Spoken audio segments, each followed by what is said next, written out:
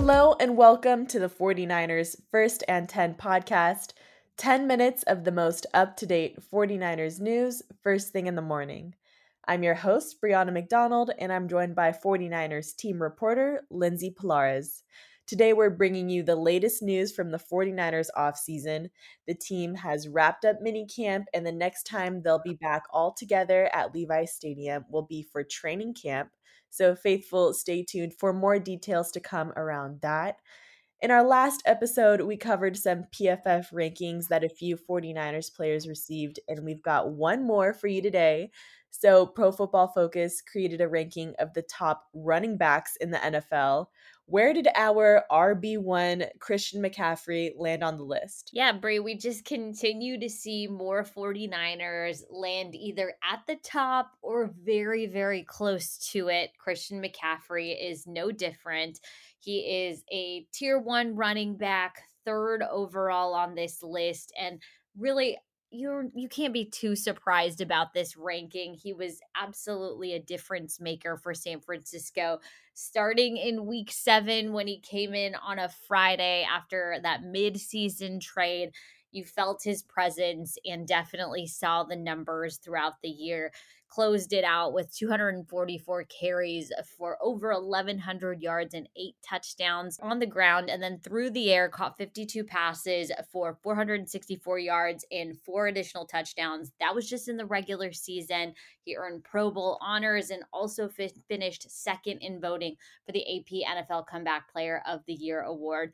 And I know that not just for the team, but also for the faithful, very excited about him in year 2 because he actually got to spend the entire offseason with the team, which is obviously something he didn't get to do last year because of that midseason trade. Yeah, so he had a fantastic season last year, and that was with him being thrown into the offense, like you were just saying, learning on his feet during that news-breaking midseason trade. What do you predict a full season to look like with Christian McCaffrey now that he gets to start with the team from scratch and participate in a full offseason programming with San Francisco? I think the sky's the limit, Brie. Honestly, just from everything we've seen throughout the offseason programming for the 49ers and just everything you hear from the players around him in the locker room, he prepares as if he's ready to be in a game tomorrow. There were a number of open OTA practices that I was able to attend, and I think it was a pretty much consensus around 49ers beat writers and the media that Christian McCaffrey was pretty much in midseason form, or at least it looked like it. Christian McCaffrey was pretty much going full 100% from the moment you saw him. Super explosive. I mean, he's been well documented this offseason, just really putting in the work, different training facilities. Also, he's been very present here in Santa Clara. So, I mean, you have to imagine that somebody that is setting themselves up for success that way, it's going to yield great results in 2023. And like you said, we saw what he did when he came in week 7 and was able to learn an entirely new playbook and just completely add a different element to the 49ers offense. I am just so looking forward to seeing what a full 18-week slate with Christian McCaffrey looks like. Okay, so one of the brightest personalities of the 49ers locker room, tight end George Kittle, woke up with Good Morning Football this week, and he went on the show and talked about a variety of topics, from meeting Keanu Reeves at the Bottle Rock Festival to Caitlin Clark and the Iowa women's basketball team, some WWE trash talking, and of course, some 49ers talk. But he just looked so pumped up for the upcoming season.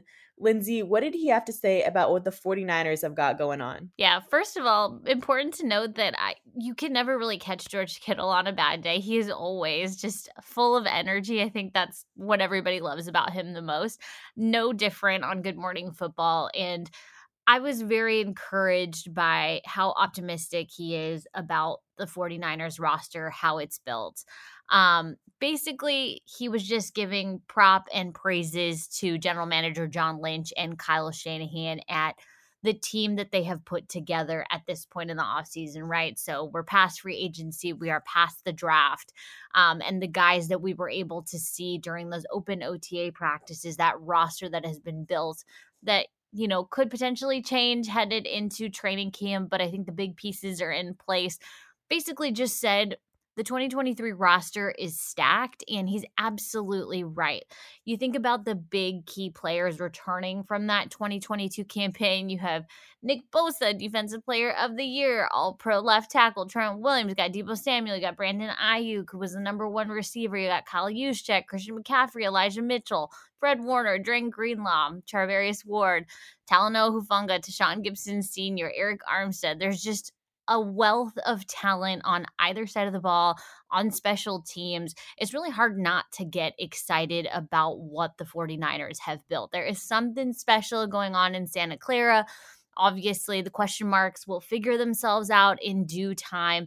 And I think, again, everyone is just looking at this upcoming season with a lot of optimism. And I think that means a lot when it's coming from one of your veteran players, George Kittle, who has seen plenty of talented teams, has been part of a Super Bowl team in 2019. So if he's endorsing this roster, it's a good thing. Yeah, it's definitely something special. Everyone can feel it in the building, and it's only June. So George also shined a light on TEU, Tight End University, which is coming up very soon. He'll be out in Nashville with his fellow founders of TEU, Travis Kelce and Greg Olson, next week.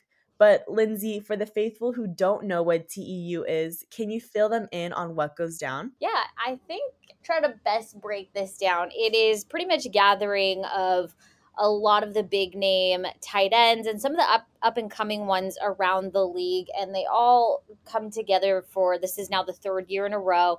And it's essentially like a tight end skills camp that was started by George Kittle, Greg Olson, and I believe Travis Kelce.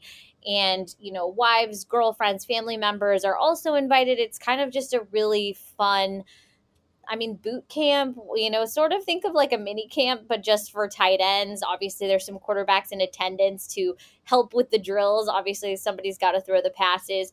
But from what I know, it's very highly anticipated by a lot of the tight ends in the league. It's just a great place to go and share tips, tricks, skills, and help each other get better heading into the upcoming season. You hear that phrase a lot. Iron sharpens iron, and I really think that that is what this camp is built around, just making each other better and more competitive for the season that is to come. Finally, in case you missed it, faithful, a few 49ers players made it out to Oracle Park to cheer on the San Francisco Giants last week. Every offseason, it's become a tradition for the rookies of the San Francisco 49ers to take a trip to Oracle Park to cheer on the Giants. And the opportunity to celebrate their neighboring team serves as a perfect time for the newest Niners to bond and get to know their new home in the Bay Area. And a few other 49ers players also joined in on the fun at the ballpark. 49ers linebackers Curtis Robinson and Demetrius Flanagan-Fowles also made an appearance at the game. However, instead of cheering in the stands, the linebackers took a trip to the ballpark's photo wells. So they learned how to operate professional cameras, and they became Giants team photographers for the day. And as a few Bay Area sports fans may know, the 49ers players were treated to a historic game that night as Lamonte Wade Jr. blasted a pitch into McCovey Cove, getting the Giants to their 100th splash hit benchmark. And Flan even scored some shots from that iconic moment. So head on over to 49ers.com to check out Curtis and Flan's pictures from the game. But that'll do it for today. Be sure to look out for all of the 49ers offseason content on 49ers.com. Thank you so much, Lindsay, for joining me in this offseason update. Don't forget to follow First and 10 on Spotify and Apple Podcasts. Be sure to turn on the notifications so you're in the know when we post any breaking news updates. And thank you, Faithful, for tuning in.